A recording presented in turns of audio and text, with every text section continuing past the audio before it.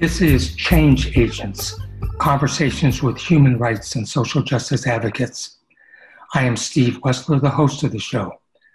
We will be talking today about Palestine and about efforts in the United States to silence the voice of Palestinians. My guests are Diala Shamas and Tarek Ismail, both of whom practice law in New York City, focusing on human rights and social justice issues. Both are Palestinian. Good afternoon, Diala and Tarek. I know both of my guests through one of my sons. So Tarek, I think the conversation will be going back and forth between the three of us, but if you could talk about how your family was impacted by the Nabka. Thank you so much, Steve, and thanks for having Diala and myself. It's a pleasure to be able to take some time to sit back and reflect on these issues, if such a pleasure exists. So my family, both of my parents are Palestinian. My mom's family is from the Jerusalem area, and my dad's family is from the north, from a small town between Haifa and Akka, Haifa and Akko, in what's today Israel. The town is called Shab, and my grandparents and their grandparents and their grandparents lived in Shab, and it was a very small village. They were one of the biggest olive exporters in all of the Galilee. Lebanese migrants would come down and pick olives from the groves there and take them back to Lebanon and so on and so forth. So, my grandfather was a train conductor, and he used to drive a train up and down the Mediterranean coast. In 1948, gangs, effectively, the Haganah and the Irgun, terrorist organizations, which later became the IDF, the Israeli Defense Force, came and, effectively ethnically cleansed the city, the town. My dad's siblings and his sister and his mom and his dad were forced to flee on foot. They were expelled and walked across the mountains north to Lebanon. One of my uncles had polio, and there was a real question as to whether or not they would be able to carry him. My aunt still suffers on her side from having carried him, north all that way. They ended up in Shatila refugee camp, where my dad grew up, and this was a pattern, by the way. I mean, this sort of expulsion happened methodically throughout all of Palestine. Tarek, do you have a sense of how many people either fled as refugees or were expelled? I mean, there are estimates that range as high as 1 million people. The kind of ballpark range that's kind of frequently cited is 750,000 refugees, at the time. And of course, now, if you think about it, we're now at sort of refugees onto the fourth or fifth generation. So yeah, I mean, that's how my family ended up leaving leaving Palestine rather, to Lebanon. And, the history goes on from there, but that's how the Nakba affected them, just like it affected many, many families who were similarly situated. And where did you grow up? So, I'll continue the story for the sake of answering your question, Steve. My dad has, if I'm counting right, 8 siblings. In Lebanon, even though my dad was born there and one of his brothers was born there, none of them were entitled to citizenship. They were refugees. To this day, my cousins, my uncles and aunts' kids didn't get citizenship in Lebanon. They're stateless. And so, my dad and his siblings had to find somewhere to be able to make a life. In Lebanon, for example, it's illegal for Palestinians to work 95 different jobs outside of refugee camps. So, they have to go somewhere to make a life for themselves. And so I have, one aunt who lives in Turkey. I have another aunt who was in Syria for a long time until the civil war, and went back to Lebanon to live in a refugee camp there. I have another uncle who ended up in Saudi Arabia, an uncle in Canada, an uncle who spent most of his time in Greece. And my dad ended up in Ohio, the most luxurious of those places, as you might suggest. And that's where I was born and raised.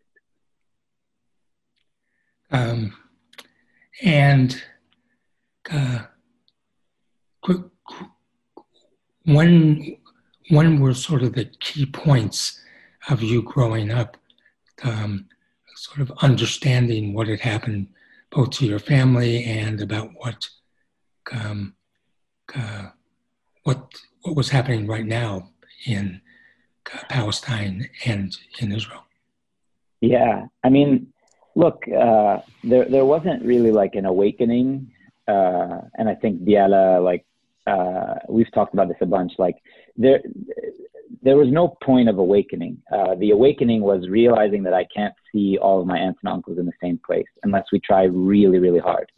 And certainly we can't see each other in Palestine. None of my aunts and uncles have been back to Palestine since, and my dad has never been there. And so just thinking about how am I supposed to see my cousins? We used to do this exercise with my dad where we would map out the family tree and count how many cousins I have on each side. And my dad would sort of tell me, oh, you have cousins who are my age and things like that, and just figuring out the way that all, you imagine sort of a family reunion, a barbecue happening, in a park somewhere, in Virginia or wherever people have family reunions. We can't do that. And so that reality really hit home for me. It was a truly refugee experience that my family went through. And as things happened day to day in Palestine, it was just so obvious to connect the gang that had led to my family's expulsion with the gang that was occupying the West Bank, the gang that was, keeping my mom's aunt from getting her medicine at the hospital, the gang that was stopping Diala every time, and I'll let her talk about it, that she went to school. It's the same gang. And so every time, I would see it on the news, I couldn't do anything but think about how difficult it was to see my cousin. That reality, made it so that when we were kind of on street corners in Toledo, holding up poster board that we bought at Rite Aid saying, end U.S. aid to Israel, it was directly connected to wanting to barbecue chicken with my uncles. And it's really that simple. Yeah, it's that simple, and it's also that hard as well. But you have a connection to Maine, because I understand that you went to Seeds of Peace. And for people who don't know, Seeds of Peace is runs a camp in the summer in Cumberland County for Palestinians and Israelis, plus people from other conflict places. What was that like for you? Well, we went to a Sea Dogs game, which was awesome. And it was, it was a sight to see all these Palestinians and Egyptians and Moroccans and other Arabs with their, their bekkis, their tabla drums, sort of cheering on the Sea Dogs. That was a sight to behold, and it kind of resonated with me. But look, at the end of the day, Seeds of Peace was designed as a way for people to imagine coexistence when the reality doesn't permit coexistence to happen. So I met folks who I really, really bonded with who were Palestinians. I met people who were Israelis who I bonded with as well. But when you thought about and when you talked to people about sort of what it would be like for them to be able to see each other in the future, you realize that quickly that this sort of fantasy camp was really nothing more than a fantasy. And I think a lot of Palestinians who went through that, many Israelis, and I dare say many Americans like me and like Seth, your son, were awoken by that difficulty. The idea that, you know, the same Israeli sitting in the bunk with me, listening to our counselor lead us, the outsiders, in 3 years, was going to be holding a gun to my mom's head. Because that's their job. They were part of the gang too, right? And so, like, at the end of the day, it was really a radicalizing experience for many of us who were open to be radicalized by it. And I use radicalized, of course, conscious of the fact that the U.S. government has taken over that word and turned it into like a bad word. But it was really sort of an awakening experience for many of us who were able to talk about these things openly for the first time with other people who hadn't thought about them so much. Well, thank you. I want to come back to sort of what happened later, but Diala, can you talk about your family and history? Yeah, absolutely. And I also love, you know, hearing Tarek talk about kind of how he has connected all of these dots. You know, for me, in some ways, my family history, well, whenever it starts, right? That's a big question. But my grandparents were also expelled, or, you know, in 1948. Both of my grandparents, they were married, a young couple living in West Jerusalem in the Mosrara neighborhood in 1948. And then when the Mosrara neighborhood is really on the border of what later became the border between East and West Jerusalem. So a lot of intense fighting was right there. So they had to, in the middle of the night, pack up whatever they could and flee the fighting with their two younger children, my uncle and my aunt. And after some bumping around back to the village in Beit Jala, which is north of Jerusalem and presently in the West Bank, then to Jericho, they finally kind of settled in East Jerusalem, just maybe a 20-minute walk from where they were before, but on the other side of the Green Line, and started again from scratch. My grandfather was a taxi driver at that point. He had kind of been a jack of all trades, but really had this car, which was extremely valuable. So in the aftermath of 1948, he was really shuttling refugees to and from the border to help people, get to safety. And from there on, he started a little travel business with his car. He bought another couple of cars and then learned, archaeology and history by listening to these American professors who would come and give these archaeological tours. And he started with my grandmother really kind of holding down the books, this travel agency that's still there now. So my mother was born and raised in Jerusalem, in East Jerusalem, and I was born there. East Jerusalem came under occupation. Israel occupied the West Bank, which includes East Jerusalem, in 1967. And so I grew up under the situation of occupation, which, had its, you often hear about the sort of more physical aspects of it, right? I had to go through checkpoints to go to school. There's army patrolling the cities. I just have a question. How long would it take you to get through a checkpoint, and was it easy? Was it scary? What was it like? I mean, it's funny. I always talk about how my sense of time is actually terrible, but I think in part it's checkered by like what phase or era the checkpoints we were in. I mean, growing up between the mid 80s through to the Second Intifada of 2002, my house at one point for about a dozen of those years was literally maybe 100 feet from a checkpoint, the main checkpoint corridor between Jerusalem and Ramallah. And so we had to go through that to get to school. And depending on the years, often it would be an hour of waiting.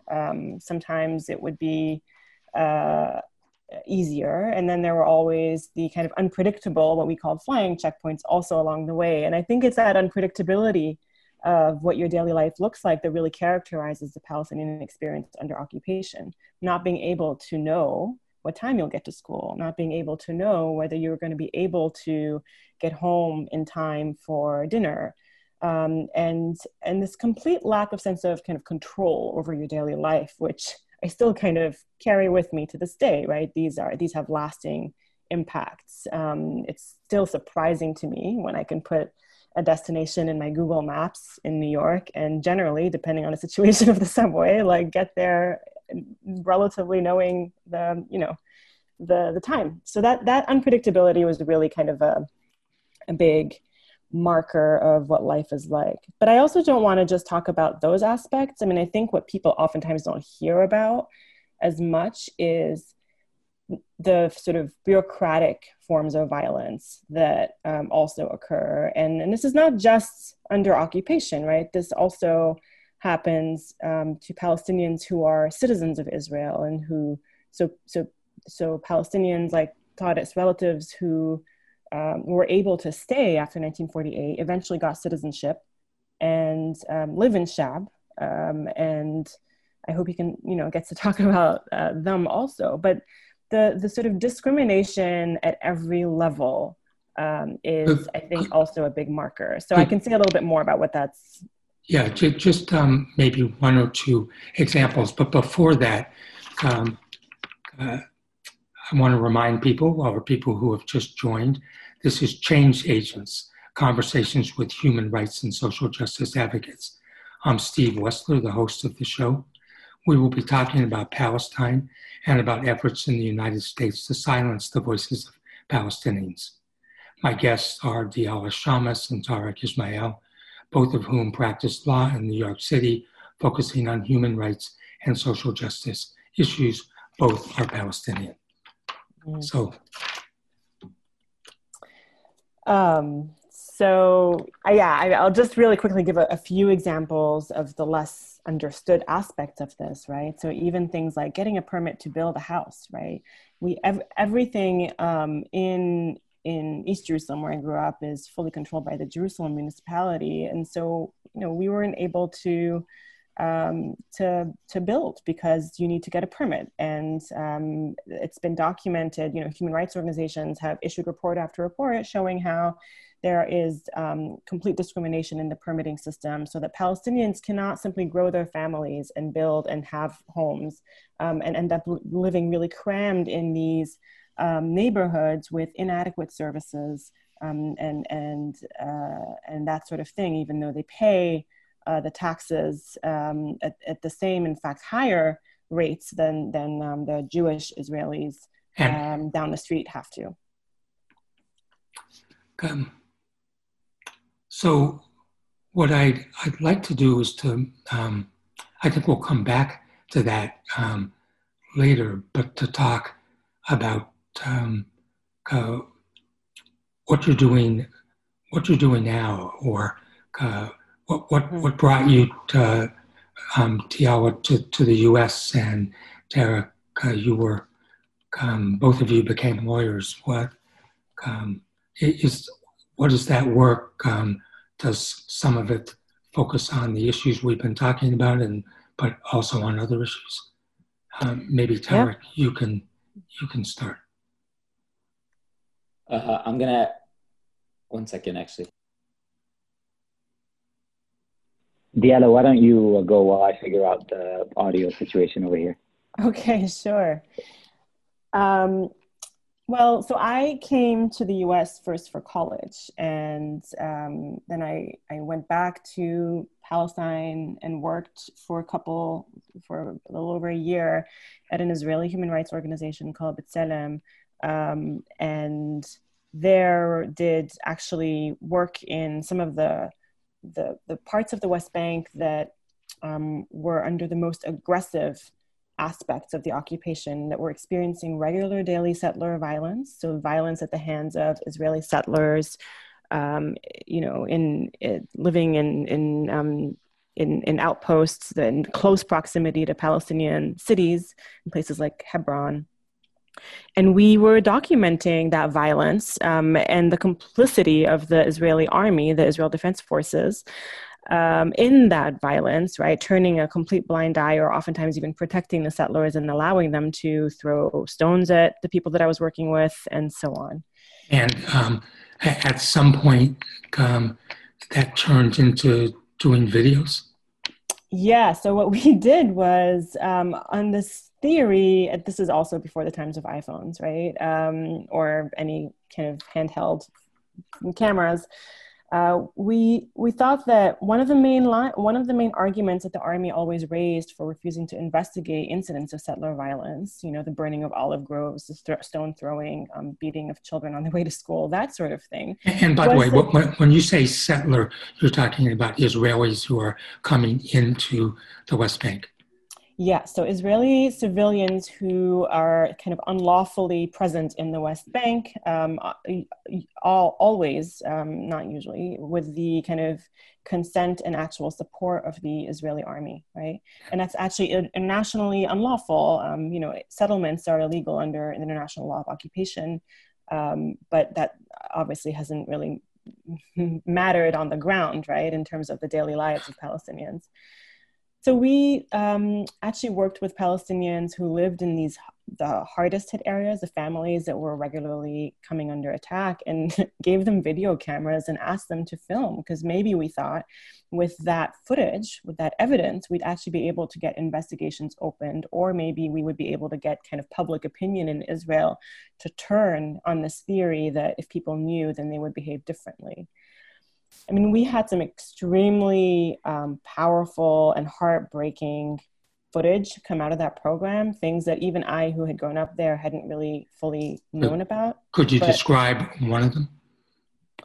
The very first video, actually, within a week after we gave this young woman a camera, she was from the Abu Aisha family in Hebron, and lived across the street, literally, from one of the settler outpost, a house that had been taken over by Israeli settlers in the heart of the city of Hebron in what's called H2. And the settler woman, who, was dressed like this kind of Orthodox, practicing religious Jewish woman, came up to, so the Abu Aisha family, I should just explain, had experienced for years a lot of violence at the hands of their neighbors. And so they ended up having to put up a cage, like actual caging around their house to protect their house and their windows and their kids from the stones and the garbage that the settlers were throwing at them. And so it was very small, a small thing, but it was really powerful, where the woman filmed as the settler woman was walking up to her, spitting at her and telling her, "Go back into your cage," because the girl was trying to help her brother walk up the street to the house, coming home from school, and he was being kind of harassed by some of the other kids, the settler, kids from across the street. And that footage went viral before the age of things going viral, but it aired on like primetime television in Israel. And I think it's sort of, Israelis were a little bit shocked because, she was cursing at the woman. She was calling her a whore. She was spitting at her. She was behaving in these ways that people didn't identify with that kind of religious exterior, right? And did it and the other videos you did make a difference for how the IDF would operate, or? No, and that's actually why I came. That's why I went to law school. It was this realization that every time we would do this, we would do so much work to try to raise awareness about these issues, and it would always be dismissed as a few bad apples, right? When actually what was happening here was systemic. This was violence at a broad scale, and our efforts to get individual investigations were never going to go anywhere. And so, I came to the U.S. wanting, you know, for law school after that experience. And what year was that?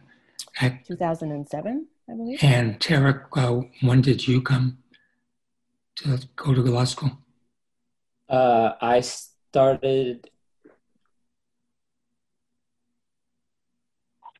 law school the year that Diala did, and Diala, I think it was 2008. Okay. Like I said, my sense of time is not great. Yeah, I can't remember when I started law school. That's how long I've been practicing. So can each of you talk about the work that you do, both the work that relates to the issues we've been talking about, but also the on other issues that you work with. So Tarek, maybe you can talk about that first. Sure. So, you know, I was a junior in high school, and ironically had just sort of like gone through Seeds of Peace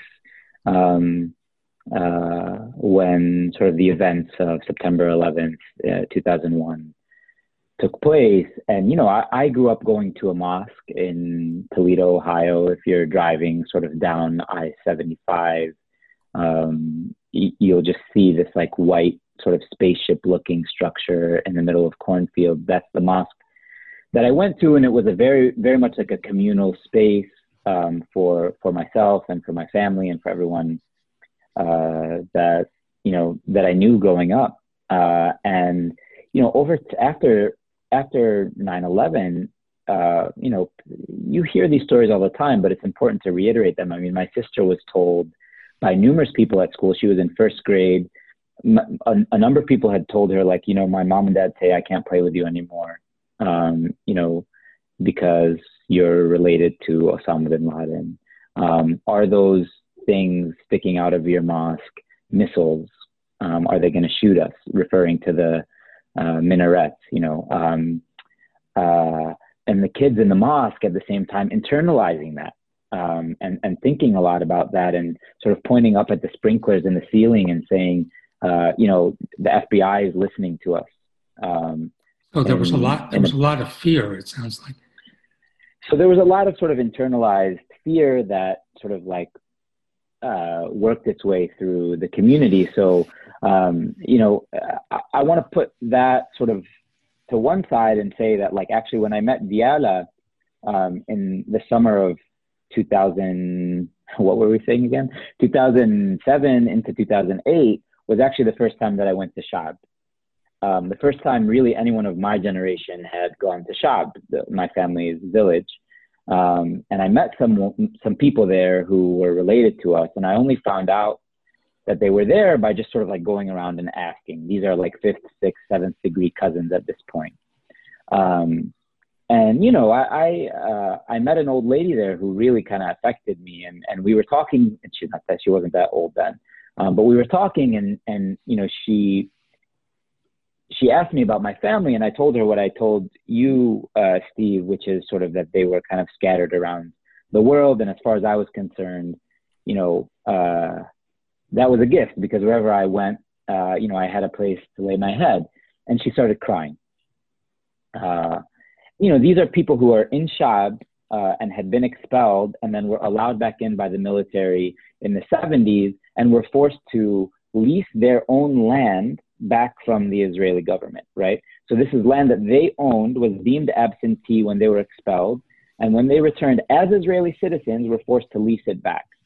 And so when I sat down to talk to her, she looked at me when I told her about my aunts and uncles, and she said, listen, you know, what we lost in the Nakba was not like this land that we're sitting on, or these olive trees all around us, or even these houses that we're sitting in. What we lost, she said to me, was my ability to look at your face, look into your eyes, and tell you who your parents are, right?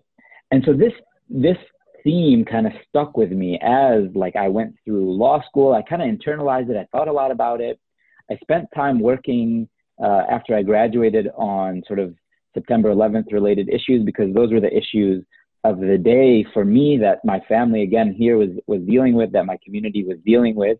I worked on a report that looked into counterterrorism prosecutions and how the federal government handled those, entrapment cases, which is its own topic, and Diala and I can come back and talk to you about that separately another day maybe.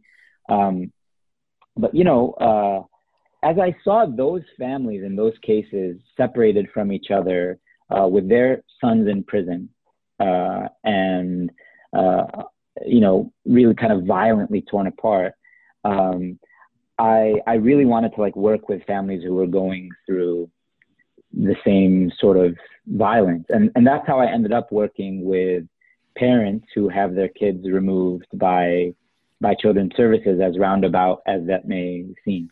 Well, it doesn't seem roundabout at all. And so you are a professor at the City University of New York's Law School. And just in a sentence or two, what is it that you are doing there? Yeah, so I spent some time at the CLEAR project at CUNY working on, again, sort of national security related issues. And I've been so lucky to be able to now continue working with CLEAR, but also directing the family law clinic there, where we mostly focus on, or my work mostly focuses on this very issue, this knotty issue of when the state can intervene to tear a family apart and how to best support a family so that they can stay together. Well, thank you. Diala, maybe you can talk about your legal career and bringing it up to the present. Sure. So, I came to law school thinking I would go back to Palestine and do human rights work there. But actually I, similarly sort of arrived here in this post 9/11 moment, and quickly through some work in a law school clinic with clients who were detained at Guantanamo Bay, I was really drawn to and saw the similarities of how this framing of national security and this framing of terrorism is used to justify end runs around, legal protections and trampling over people's rights. And so I obviously the Guantanamo Bay kind of military court system was really familiar, because that's what governs in Palestine, this military regime, including a governing, over civilians. But then I became increasingly interested in how that logic and framework was imported into the US domestically, and really seeing and resonating with, even though my family is not Muslim, my family is Christian Palestinian, with the experience of Muslim communities in the US who had this framing of, enemies, right, being applied to them, this idea that they were enemies from within and that they were being treated with suspicion. And the FBI and local police departments engaging in massive surveillance and questioning campaigns of those communities. So actually, I spent my first 5 years out of law school working at a legal organization where the CLEAR project, which is also where Thought It worked. And what does CLEAR is that an acronym? Yeah, it stands for the Creating Law Enforcement Accountability and Responsibility Program. It's a mouthful, but essentially serves communities that are kind of impacted by these sets of things that are at the intersection of national security, whether it's immigration problems because they come from Muslim majority countries, or if it's just straight up old school surveillance, infiltration, investigation by virtue of their identity. And so that really, first of all, that approach of working directly with affected communities is something that really kind of resonated with me. And then that framing also is something that felt really, really familiar. So and then at some point you moved on Right. to. So my work now, I still do a lot of work around, especially with this administration, around all the different ways in which, uh, I work with Yemeni communities who are subject to all sorts of travel restrictions, including a travel ban by this administration. But I've also really wanted to kind of go back to thinking about how we can use the law, if we can use the law, to support the Palestinian freedom movement, right? And what I found in my time in the U.S., and it's been a while now, I thought originally that I would be doing really international human rights facing work, and that had been the model, and that's really what a lot of the folks in the legal community who do human rights work kind of think about. You think about going to international institutions or litigating cases in U.S. courts that are bringing accountability to grave human rights abusers. But what I found actually is that there's another problem, which is that any effort to talk about Palestinian rights in the U.S. is subject to an incredible amount of scrutiny and attack. And so much of my time now at the Center for Constitutional Rights has unfortunately ended up being simply defending the ability of Palestinians and those who stand in solidarity with Palestinians to organize and to tell their stories, even in the ways that we've been telling our stories on this interview today. So let me hold on that, because I want us to talk about, have enough time to talk about with both of you, of the silencing of Palestinian voices. So I want to remind people who've just come in, or that this is Change Agents, Conversations with Human Rights and Social Justice Advocates. I'm Steve Wessler, the host of this show. We will be talking about Palestine and about efforts in the United States to silence the voices of Palestinians. My guests are Diala Shamas and Tarek Ismail, both of whom practice law in New York City, focusing on human rights and social justice issues. Both are Palestinian. So for either one of you, you were in the midst of talking about this. How serious is, and give me perhaps some examples of how is the silencing of the voices of Palestinians coming from government, or is it coming from people who have different views, or is it both? Okay, I can start. So there are so many ways in which it happens, and so Tarek's going to have to fill in here, as I'm sure I'll miss some, and is also a testament of how aggressive this is. I mean, so we've seen a rise in a lot of this is coming from pretty well-resourced private actors, and we're seeing, and it takes multiple forms. There are websites like Canary Mission that act as blacklists, where they'll just put up the names of university students, young faculty who are, not yet tenured, and smear them as. Can you give me an example of what they're alleging, or what's the content? Presumably, right. These organizations are right. arguing that there's a problem. Well, so the narrative is usually one of two things. Oftentimes, it's that any support for Palestinians equals to support for terrorism. So that's a really powerful one, because anytime you use the T word, right, it does a lot of work and shuts the conversation down. And we see that not just in the Palestine context, but that's also, why the state is able to get away with so much when it applies it to Muslim communities or the Black Lives Matter movement, all of these kinds of things. And then the other strain is really this growing, unfortunately, notion that any criticism of Israel is anti-Semitic. And that's being pushed by a lot of these groups that are also funded by the Israeli government. Can you give me, without names of people, just give me an example of uh, people, whether it's the government or it's others, trying to silence Palestinians and maybe other people from criticizing? Well, I'll give you an example that I worked on. Airbnb. Airbnb took a decision after lots of human rights campaigning to remove settlement properties from its platform.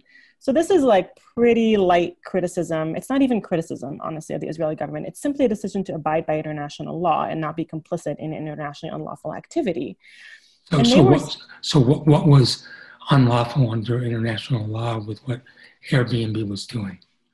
So the idea that you would profit off of illegal settlement properties is something that certainly runs against the principles of business and human rights, and arguably, depending on the scale and the scope, is also aiding and abetting those internationally unlawful activities. And so Airbnb decided after a lot of campaigning that it shouldn't allow settlers who are directly involved in land theft and dispossession to rent their settlement properties, right? Their bed and breakfast in a Jewish only settlement to the public. And so it was just 200 properties that were in settlements. Human Rights Watch issued a report documenting this and calling on Airbnb to delist these properties. And on the eve of that report, Airbnb took this decision. It was the right thing to do, which was say, we're not going to do this anymore.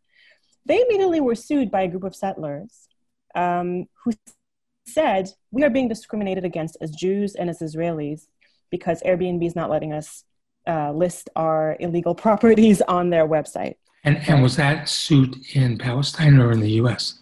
In a U.S. federal court. And that's what's crazy. It was brought under the Fair Housing Act, which is this, really significant civil rights law that is intended to protect the most vulnerable segments of the U.S. community. What was the result of the litigation, or is it still going on?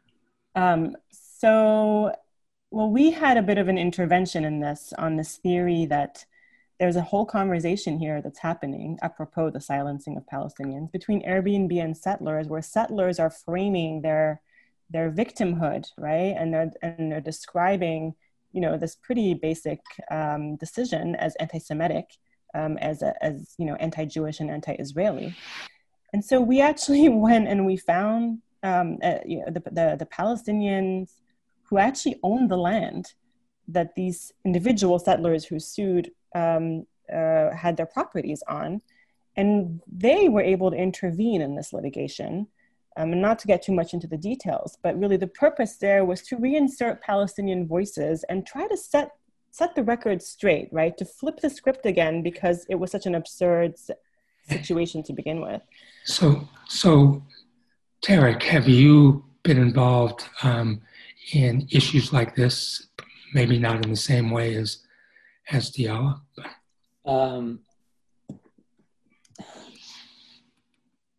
So in some ways, I've been involved sort of not by choice.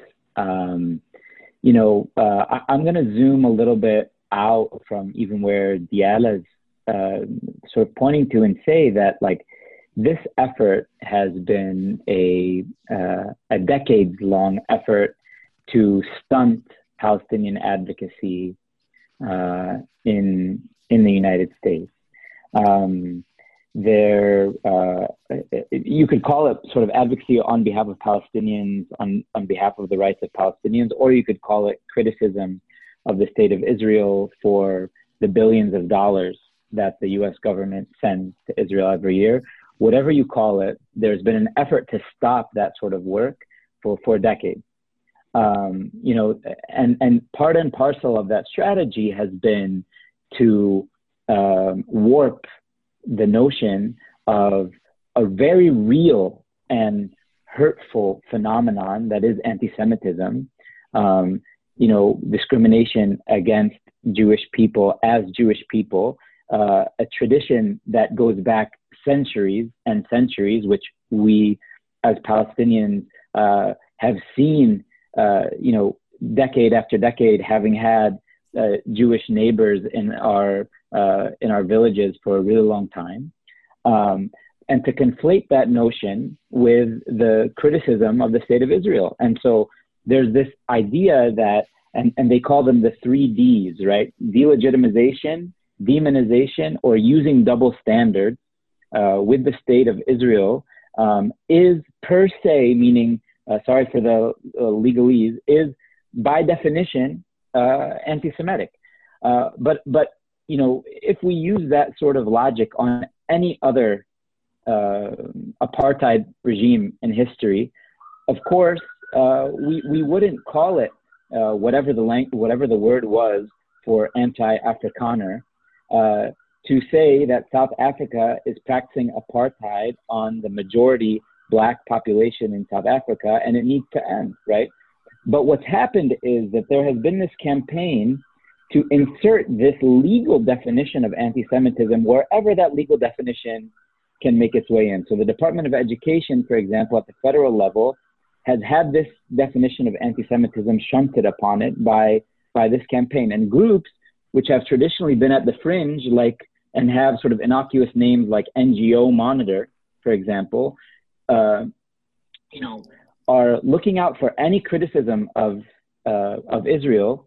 And when it happens, I'll give you one example. At my law school, CUNY, there was a report on the Israeli military's conduct at the border with Gaza.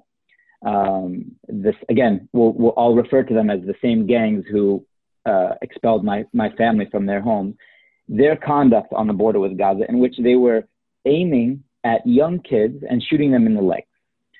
They wrote this report out of the CUNY Law, Human Rights and Gender Justice Clinic with Defense for Children International Palestine. They put this report out, and in any other context, if a military is shooting at kids, it's a no-brainer. You report on it as a human rights institution. You try to raise awareness. NGO Monitor lobbied the trustees of CUNY, all of CUNY, not just the law school, to tell them that this report was anti-Semitic because it criticized the state of Israel, amongst other sort of tropes that Diala touched on, where you call. And did it result in dampening the voices of Palestinians and others? And just like in a minute, because we're moving pretty quickly through our hour. So 2 things I would say really quickly. One is that dealing with the problem is in and of itself dampening the voice, right? As Toni Morrison said, racism is a distraction. We have to deal with this issue instead of focusing on kids being shot in their legs, right? We have to focus on dealing with NGO Monitor. And, to the school's credit, the school dealt with it in a way that many other schools may not have, right? Other schools have canceled events on Zoom because of groups like NGO Monitor and so on and so forth. And we could go on. So I want to bring this up to something very recent, because the Trump administration, which both of you know about, and maybe Diala can talk about what may be coming very quickly, because I think just last week, focusing on very reputable human rights organizations. Absolutely. So last week, the Trump administration's the Department of State announced that they intend to designate, or just I can't remember the actual languages, Human Rights Watch, Amnesty International, and Oxfam as anti-Semitic, under this definition of anti-Semitism that equates all criticism of Israel and support for the boycott of settlement goods, for example, as anti-Semitic. And so that's gotten a lot of attention. Even the ADL, which is generally silent on the Anti-Defamation League. Right. The Anti-Defamation League, which is a 100-plus-year-old organization focusing on anti-Semitism and on other issues as well. Yeah, so the ADL, which also generally takes a stance that's extremely supportive of Israel, actually, and in addition to its important work on anti-Semitism, has actually undermined a lot of Palestinian organizing. Even for them, this was a step too far, because we're talking about some of the major human rights organizations, right? But as Tarek was describing, this one made the headlines because it's Human Rights Watch and it's Amnesty International. But for a decade, for years, this, groups like the CUNY Law School Clinic, students on campuses, Palestinian human rights organizations have not been able to, do their work and do their advocacy and speak up about Palestinian rights because of the same kinds of smears. So how does this affect Palestinians who are working and living in the United States because they're citizens or in some other way? How does it affect their ability to advocate, whether as professors, as lawyers, as just citizens? So Steve, yeah, go, Diala. And we're moving close that just a pretty short answer for each of you. Can I just jump in and say something that we have to say before we move on to answering that question, which is, another big part of this puzzle is also the legislation that we're seeing passing. Currently, 30 states in the U.S. have some form of law, whether it's an executive order or bill, that either criminalizes or suppresses efforts to boycott Israeli products or criticize Israel. So that's another aspect of the suppression. I assume there's some cases coming from a number of organizations, legal organizations, to challenge that. Well, there have been, and some successful challenges. The ACLU and the Council on American Islamic Relations have been successful. Some, but they're barely able to keep up, and the laws have all taken different forms, and so many are still very much on the books, and also many are not challenged, but they still are. And even if they have no concrete effect, like no one has actually been held to account under these laws, they are out there and they have a chilling effect because they frame things as this kind of speech, this kind of criticism of Israel is beyond the pale and do not even think of going there, is the message that sends. But Tarek, you were, sorry, I meant to interrupt you. Yeah, no, and Tarek, I'm interested, what have you seen, without talking about where, but in academia, about how it may affect people who are graduate students or untenured professors?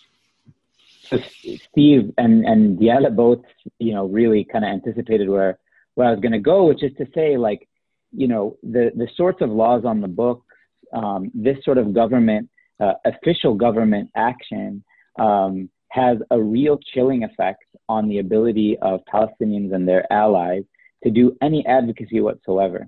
So professors who are tenure track, there's sort of a persistent notion that once I get tenure, then I'll talk about Palestine. But until then, it's too dangerous because who knows who's going to say something about it when I come up for tenure. Or, even this conversation, Steve, that we're having with you right now, Diala and I, could subject us to all sorts of scrutiny by the kind of groups that we mentioned, Canary Mission, NGO Monitor, so on and so forth, could very well, find this and point to it as evidence of whatever it is that they want to call it, right? And my students are facing this day in and day out. They have to decide whether or not they want to subject themselves to that sort of scrutiny when they go on the job market. So Canary Mission makes it explicit that one of their goals is to out students for this sort of work and demonize them in such a way that they're unhireable, right? Yeah. And this happens with Palestine advocates across the board.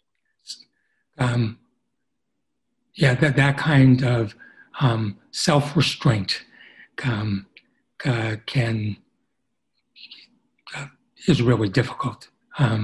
So I want to change because we're moving toward the end of our time. And if you could just, for each of you in about a minute, or add a few seconds to that, do you have hope for Palestine, for the work that you do? Diala?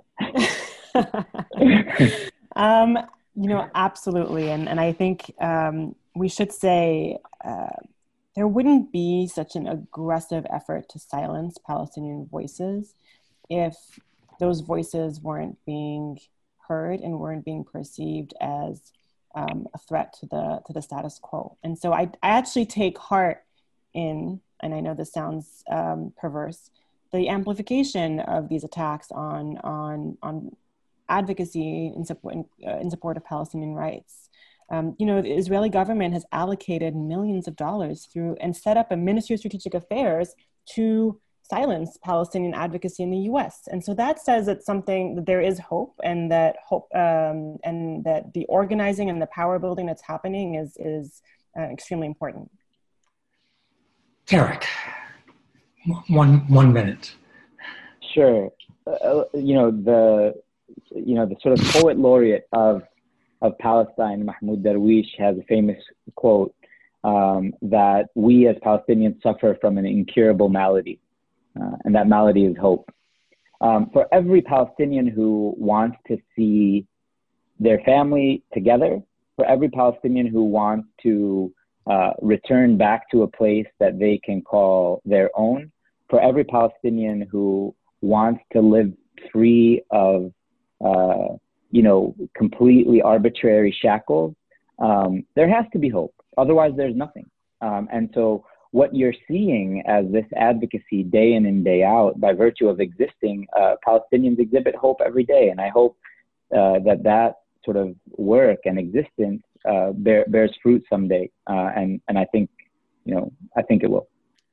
And I would say from hearing you through this hour, but particularly when you have been talking about hope, that neither of you are planning on giving up the advocacy work that you're doing.